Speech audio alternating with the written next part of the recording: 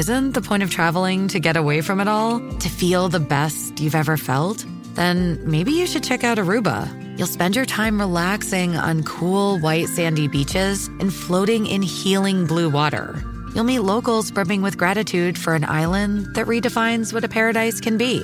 When your trip comes to an end, you won't need another vacation because you just had the vacation. That's the Aruba effect. Plan your trip at Aruba.com.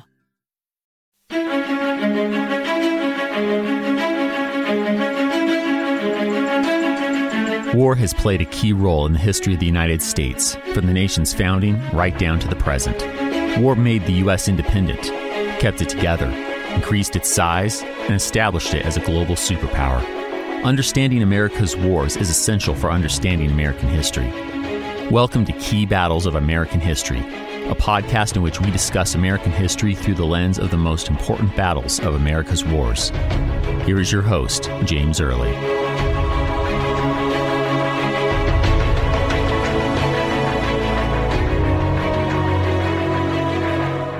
Hello, welcome back to another episode of Key Battles of the War of 1812. This is your host, James Early, as always. In our last episode, we looked at how the Americans tried for the third time to launch a major invasion of Canada. I entitled the episode, Third Time's the Charm, with a question mark at the end. And we found out that despite some initial successes, the Americans were eventually forced right back out of Canada, right back into the U.S. So the third time was, in fact, not the charm. And in fact, it would be the last time that the U.S. would attempt to invade Canada ever, not just in the War of 1812. Now, in this episode, the British are going to try to turn the tables on the Americans, and they're going to go on the offensive. They're going to take the war into the U.S. They're going to launch several invasions and raids in various parts of the U.S., including the very capital, Washington, D.C. And in this episode, I am once again joined by my good buddy, Steve Guerra. Steve, how are you doing, sir? I'm great, James. Thank you for having me on. Hey, it's always a pleasure to work with you. And one thing I have been remiss in doing is mentioning your podcast, Steve. I keep forgetting, so I think it's time we took a moment to give you a shout out. So you have two podcasts, History of the Papacy and Beyond the Big Screen. So why don't you tell us just a little bit about each one? Just kind of give us the Cliff Notes description.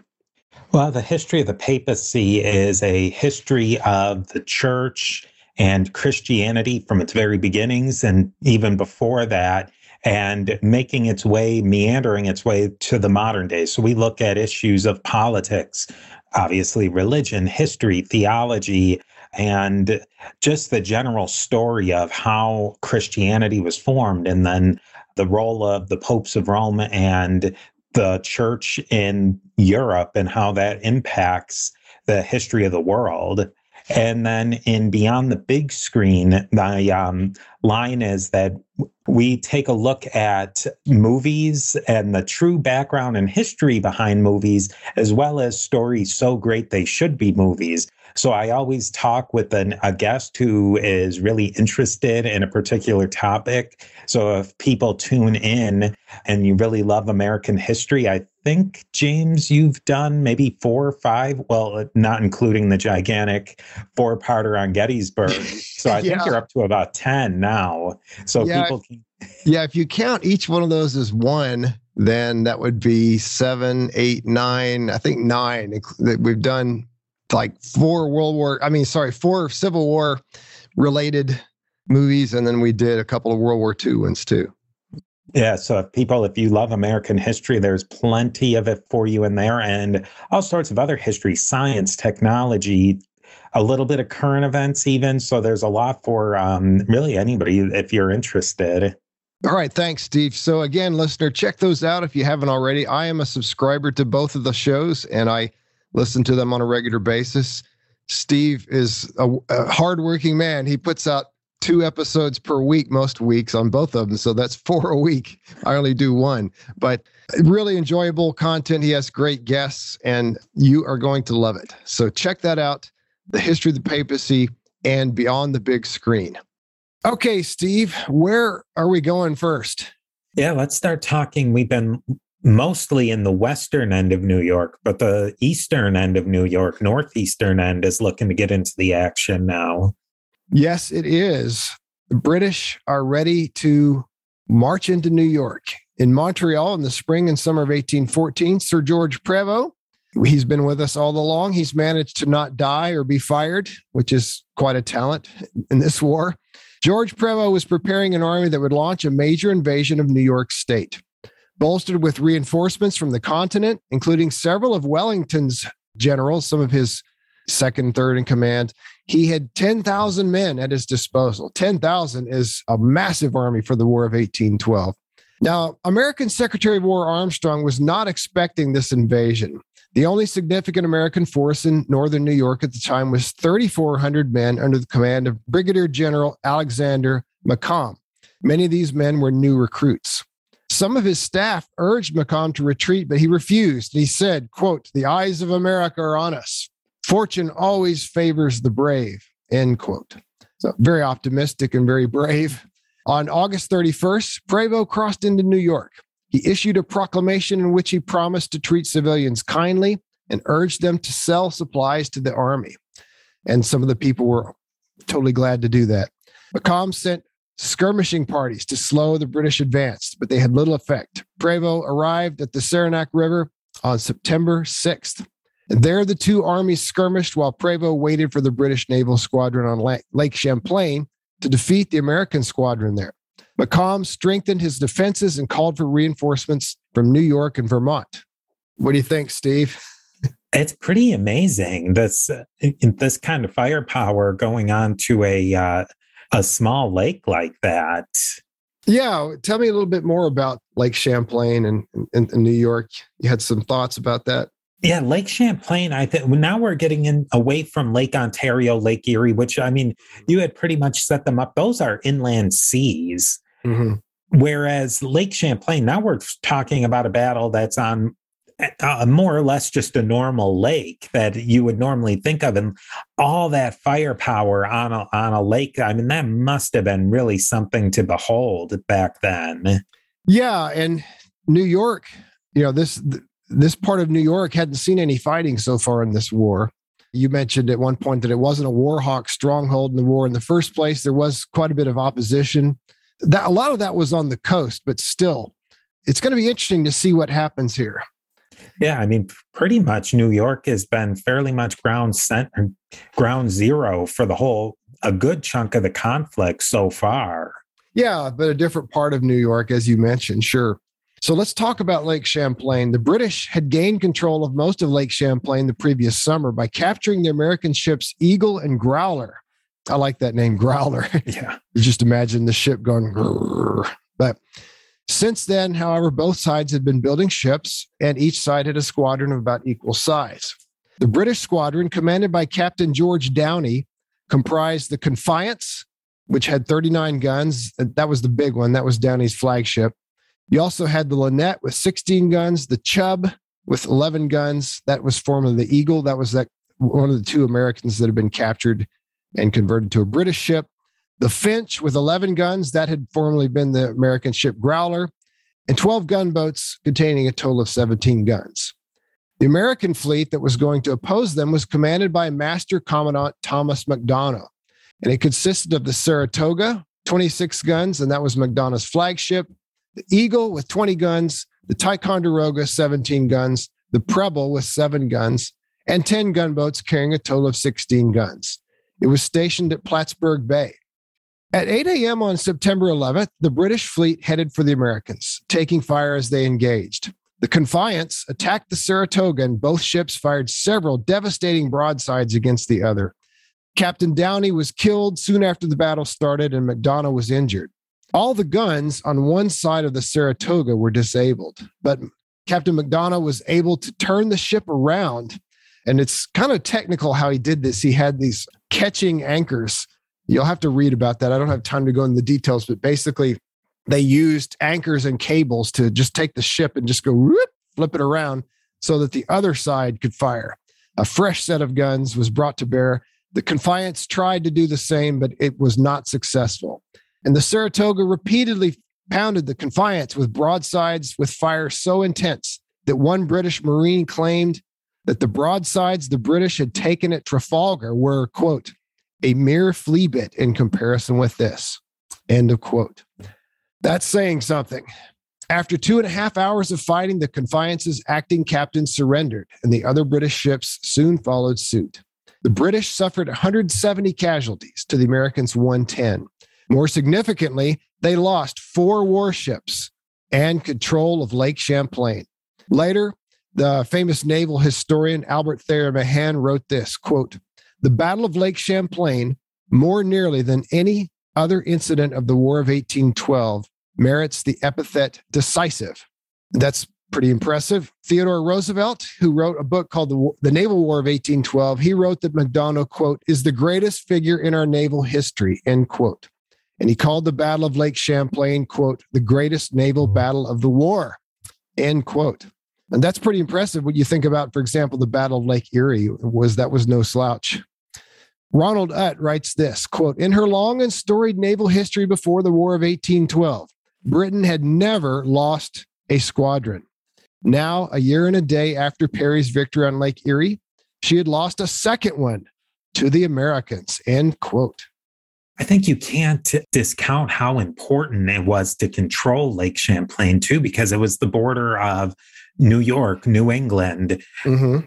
Lake Champlain, I'm not sure of all the geography, but they're not directly connected, but you can get pretty doggone close to Montreal all by water. There's some portages, and then it's not too far from the Hudson River. So it's basically a highway of the early 19th century of getting from way far south to way far north. If you could hold that not huge body of water, you're in control of that whole area.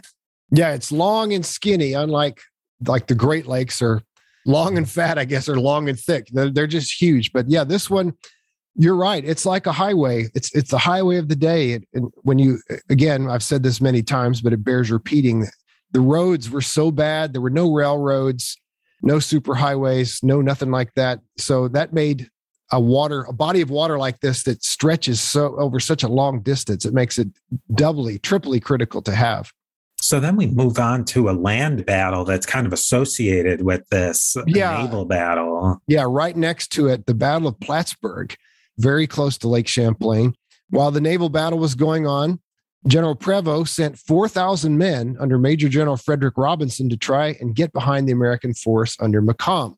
At Plattsburgh on the west side of the lake, Robinson's men met a militia force of only 400, whom they briefly fought before driving them away. At this battle, the Battle of Plattsburgh, the British lost 160 casualties to 100 for the Americans. That's interesting. The British lost more, even though they won the battle. So that tells how scrappy the Americans were. Prevost, hearing of the British defeat on the lake, feared that American ships on the lake and/or arriving militia might threaten his supply lines. So he ordered General Robinson to retreat all the way back to Canada. And along the way, about 260 British soldiers deserted. That's simply amazing. You know, they had this overwhelming force. They had way more soldiers than the Americans did at Plattsburgh. And they just say, nah, go home, turn around and come back. Of course, I'm being oversimplifying and I'm kind of trying to be humorous, but the control of the lake meant everything. You know, he had all these American ships on Lake Champlain. The British ones had been captured or destroyed. And so what's to stop these American ships from just blasting away at the British soldiers on the land? So it sounds crazy that he would have retreated at this point, but it's actually the safe thing to do. However, Prevost was highly criticized for ordering this retreat. He was summoned to England to justify his actions, but he died in 1816 before he could do so. Donald Hickey writes, quote, as a result, instead of being celebrated as the savior of Canada, Prevost is remembered for his failures in the field, end quote. Now, the battles of Lake Champlain and of Plattsburgh were the last of the fighting on the northern front. After them, the British controlled Prairie du Chien, Mackinac Island, and Fort Niagara, while the Americans controlled both banks of the Detroit River. Neither side had taken a significant amount of land, and neither controlled all the Great Lakes. Donald Hickey sums it up like this. Get your glasses ready, listener. Thus, after 3 years of fighting, the war on the Canadian-American frontier was a stalemate. End of quote. 3 years of fighting, Steve. And what has it accomplished? Absolutely nothing, as the old protest song from the 60s says. There's another song I'll work in. You have to imagine that the commanders who are holding these little bits and pieces that are clearly not defensible and that are bargaining chips in the peace process, they know that it's all going to be for naught, basically. I mean, it's just screaming to go back to the status quo before the war, except for a couple of prizes like Mackinac Island or, some of these things that might be a little bit bigger chips than others. But it really is like just a pure stalemate. James here. And now a brief word from our sponsors. It is Ryan here, and I have a question for you. What do you do when you win? Like, are you a fist pumper, a woohooer, a hand clapper, a high fiver? I kind of like the high five, but if you want to hone in on those winning moves, check out Chumba Casino. At ChumbaCasino.com, choose from hundreds of social casino style games for your chance to redeem serious cash prizes. There are new game releases weekly, plus free daily bonuses. So don't wait. Start having the most fun ever at ChumbaCasino.com. No purchase necessary. VGW Group. Void where prohibited by law. See terms and conditions. 18+. With Lucky Land Slots, you can get lucky just about anywhere. Dearly beloved, we are gathered here today to... Has anyone seen the bride and groom? Sorry, we're here. We were getting lucky in the limo and we lost track of time. No, Lucky Land Casino, with cash prizes that add up quicker than a guest registry. In that case, I pronounce you lucky. Play for free at LuckyLandSlots.com. Daily bonuses are waiting. No purchase necessary. Void where prohibited by law. 18+. Terms and conditions apply. See website for details. With the Lucky Land Slots, you can get lucky just about anywhere. This is your captain speaking. We've got clear runway and the weather's fine, but we're just going to circle up here a while and get lucky. No, nothing like that. It's just these cash prizes add up quick. So I suggest you sit back, keep your tray table upright, and start getting lucky. Play for free at LuckyLandSlots.com. Are you feeling lucky? No purchase necessary. Void where prohibited by law. 18+ terms and conditions apply. See website for details. Exactly. Yeah, just lots of lives lost, lots of people who permanently disabled, lots of things blown up, and all for nothing. New England winds up getting into the game, though, finally. Yeah, that's right. So let's move on and see where we're going to go next. We're going to go to New England. Yes, as you said, 1812 and 1813, the Royal Navy had blockaded the coasts of the Middle and Southern American states, but it had not blockaded the New England states due largely to their generally pro-British stance and their willingness to trade with the British. In 1814, the British did extend the blockade over New England as well. The extension of the blockade greatly damaged the U.S. economy. Exports, imports, and custom duties sharply declined. The total tonnage of American ships involved with foreign trade plummeted from about 950,000 in 1811 to only 60,000 in 1814. In November of 1813, the British Admiralty replaced Admiral Warren, who had been the overall British commander in North America, with Vice Admiral Sir Alexander Cochrane. And he's going to have a lot to say over the next few episodes.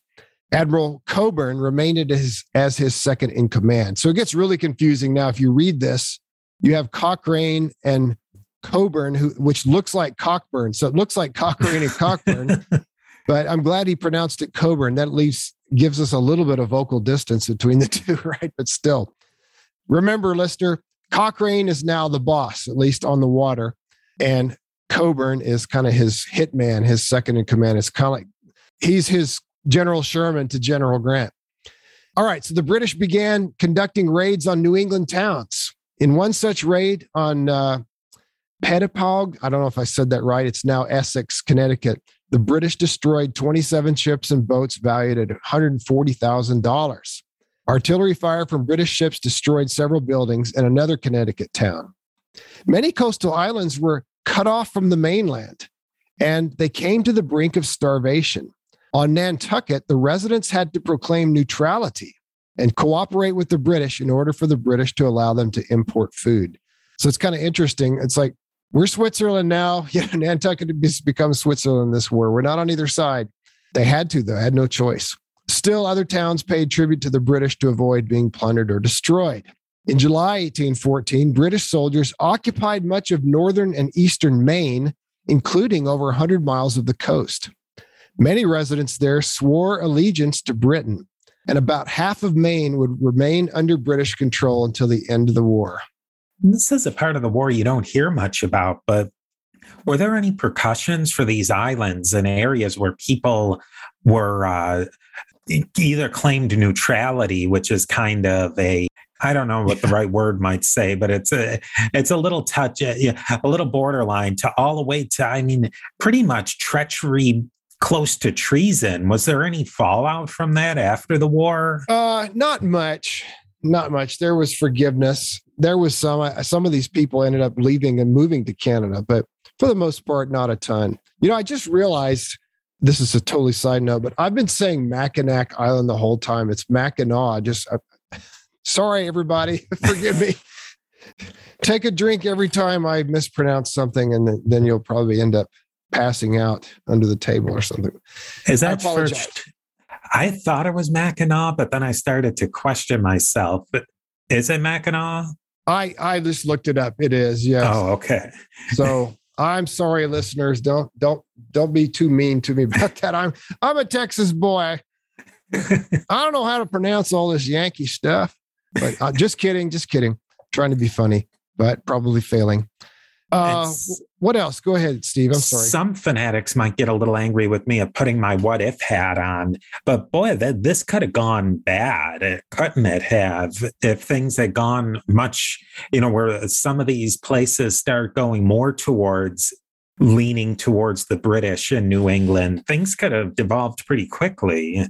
Yeah, the New England was always very pro-British, and much more so than the rest of the country. They had very close commercial relations. They had family in Canada. A lot of, as we talked about, the late loyalists, a lot of people from New England had gone to live in Canada. And so there were a lot of family, cultural, and commercial connections. And the British knew that, and that's the reason they didn't blockade New England at first, because they wanted to keep up as much illegal trade as they could. There was a lot of trade between New England merchants and the British all throughout the war, despite the laws that had been passed against that. And the British, in some cases, even courted individual leaders in New England to try to maybe get them to come over to the British side and possibly even secede from the Union. Of course, nothing comes of that, but it is definitely very interesting. It was a gamble on the British part, as you implied. Yes.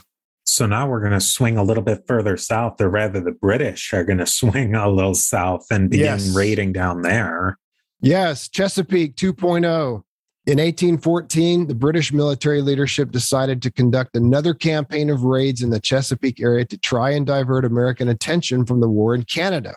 General Prevost wanted retaliation for the American depredations in Canada. To prepare for the campaign, the British established a base on Tangier Island in the Chesapeake between the eastern shore of Virginia and the mainland. The British Vice Admiral Alexander Cochrane, who we just mentioned, he's the new head honcho of the British Navy in North America, and he was a lifelong naval officer. He was a Revolutionary War veteran, and he hated Americans. No more Mr. Nice Guy. His predecessor, Warren, was much more conciliatory toward the Americans, but now the gloves are coming off with Cochrane. Cochrane issued an order for his commanders to, quote, destroy and lay waste such towns and districts upon the coast as you may find assailable, end quote.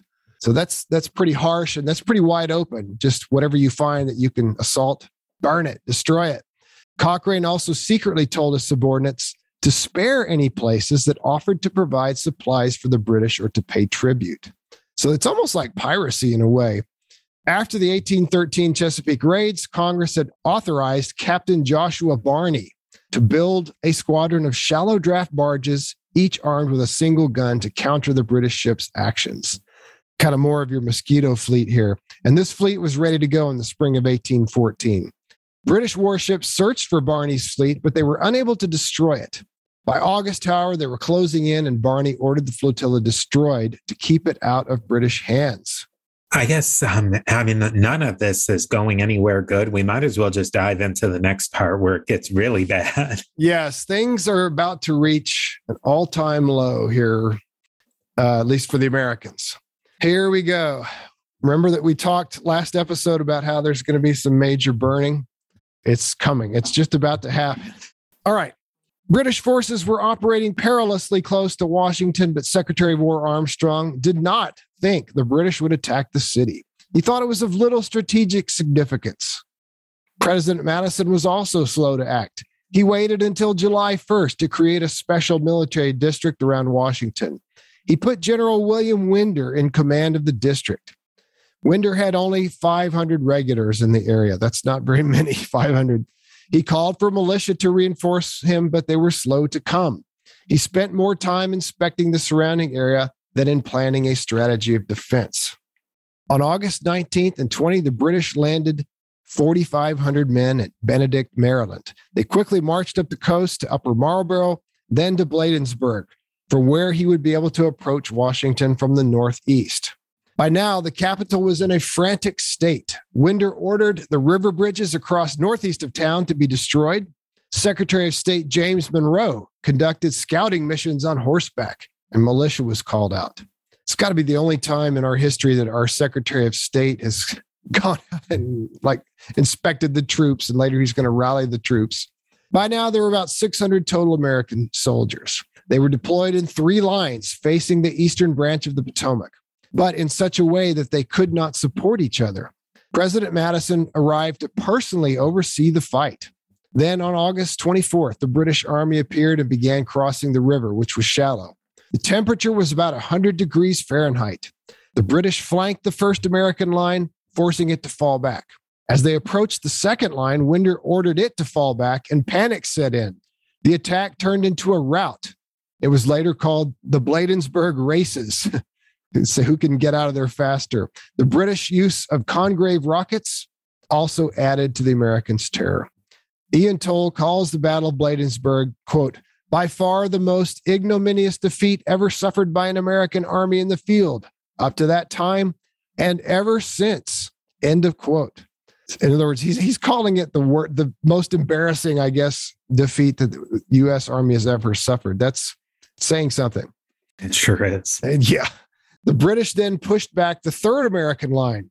And by 4 p.m., the British controlled the whole battlefield, although they had taken 250 casualties to the Americans' 70. By this time, most Washington residents, military and civilian, had fled the city.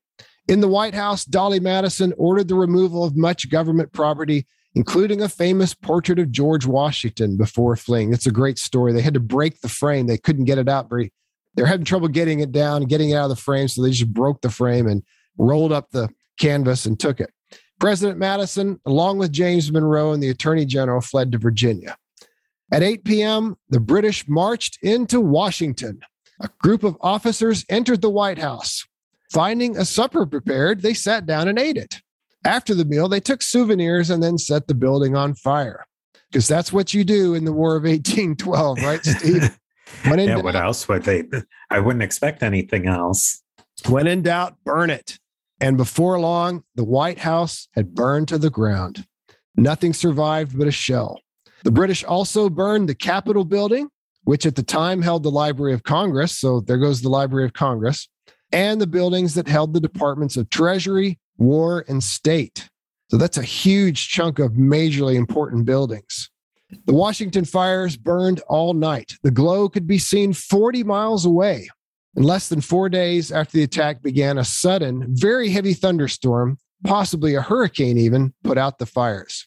It also spun off a tornado that passed through the center of the Capitol, setting down on Constitution Avenue and lifting 2 cannons before dropping them several yards away and killing British troops and American civilians alike. Following the storm, the British troops returned to their ships, many of which were badly damaged. President Madison returned to the city on the 27th.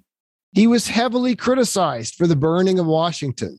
Someone wrote on a wall, quote, George Washington founded this city after a 7 years war with England. James Madison lost it after a 2 years war, end of quote. That's harsh, huh, Steve? It sure is. But They're not wrong. Anyway, even more blame was dished out on Secretary of War Armstrong, who ended up resigning his office. President Madison made James Monroe acting Secretary of War. So Monroe is wearing two hats now. He's Secretary of State and Secretary of War.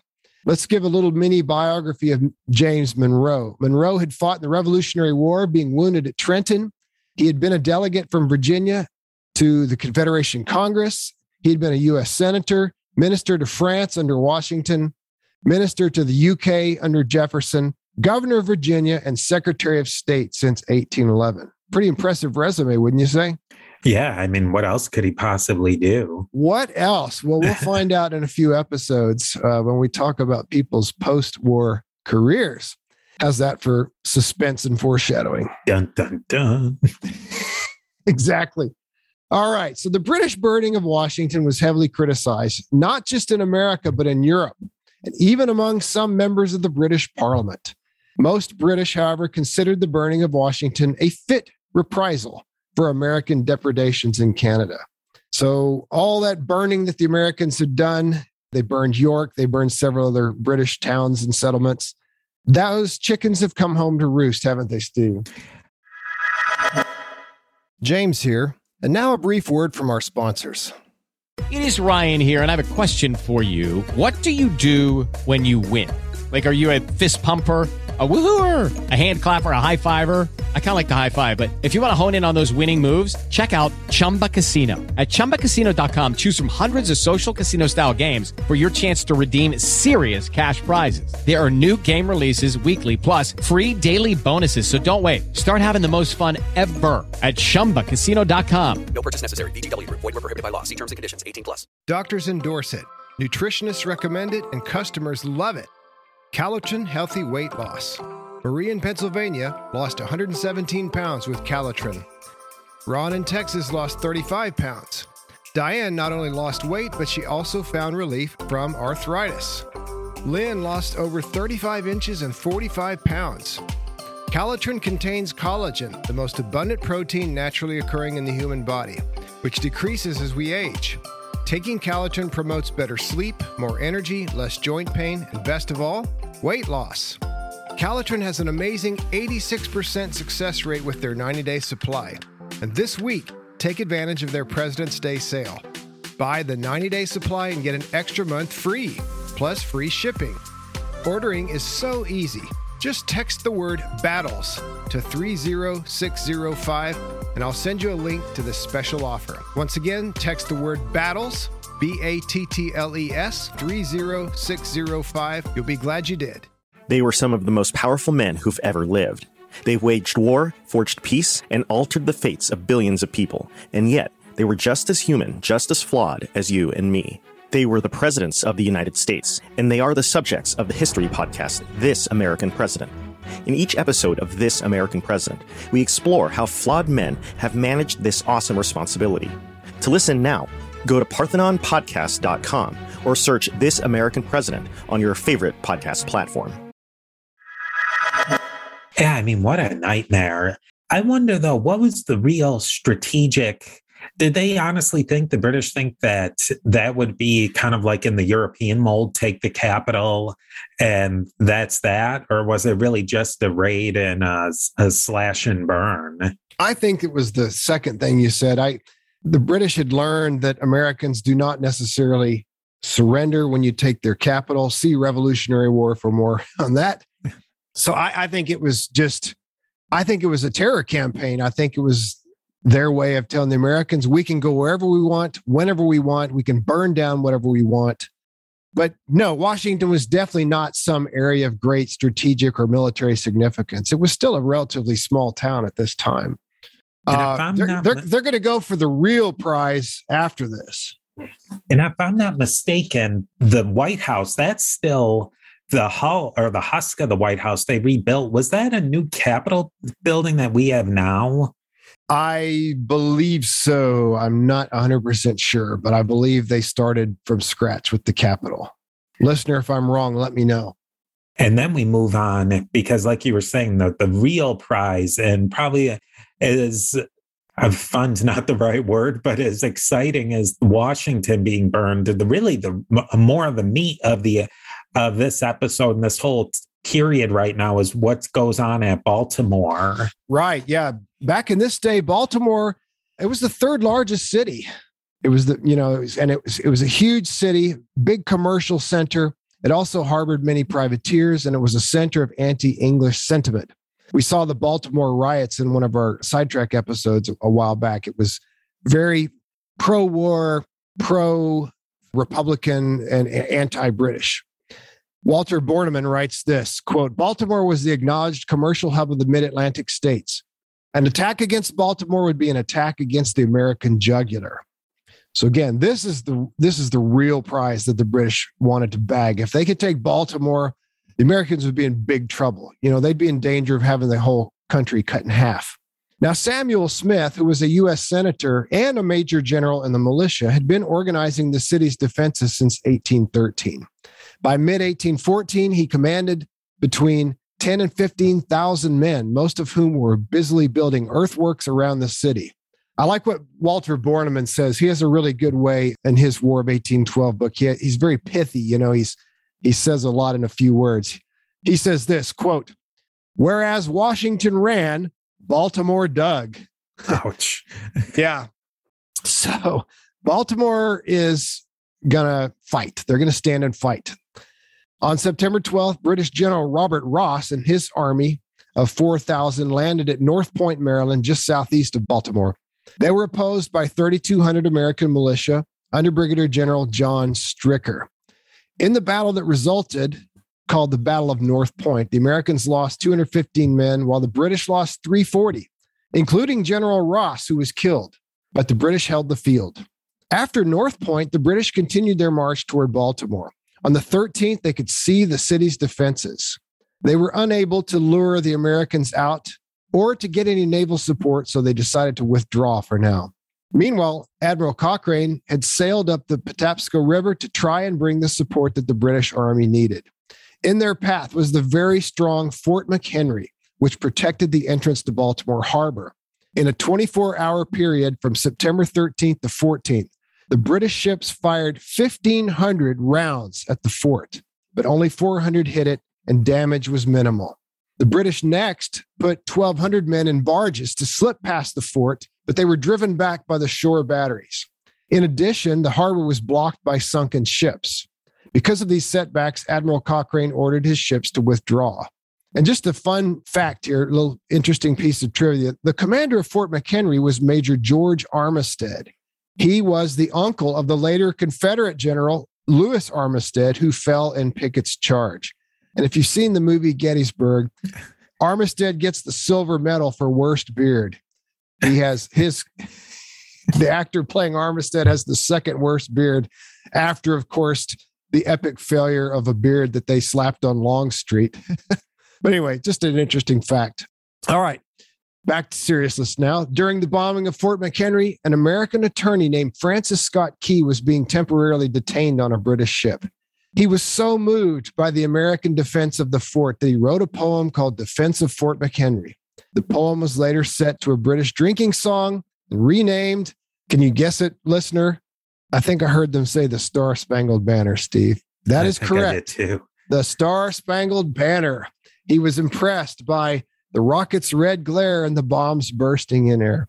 The giant flag that flew over the fort remained overnight. It was there the next morning, and now it's in the Smithsonian. I had the blessing of seeing that flag about 15 years ago, the last time I was in D.C. It was really cool. Have you ever seen that flag? I don't believe so. Well, and you call yourself a good American. I know, I'm a little embarrassed. Come on, Steve. All right, now you got to go up there and see it. So the failed attack on Baltimore was the end of the Chesapeake campaign. So the Americans held off. The Chesapeake campaign would prove to be the high water mark of the British counteroffensive in 1814. Can you hold that Battle of North Point? And there's the British took more casualties, but they held the field, so they could technically got the W for that. What is this whole idea of held the field?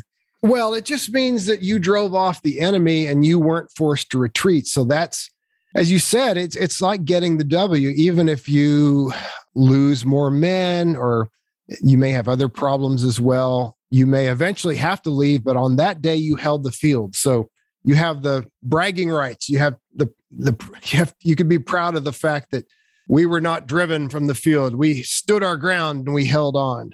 That's very important, mainly from a kind of a morale standpoint in war, more so necessarily than, it's certainly important strategically as well.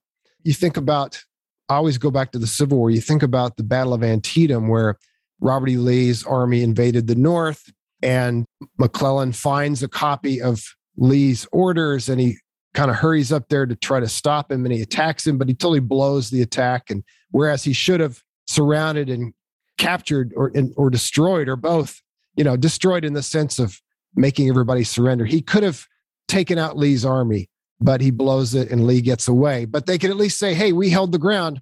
The other side retreated. We drove Robert E. Lee out of the North. We forced him to retreat. So it's kind of a way of saving face in some situations.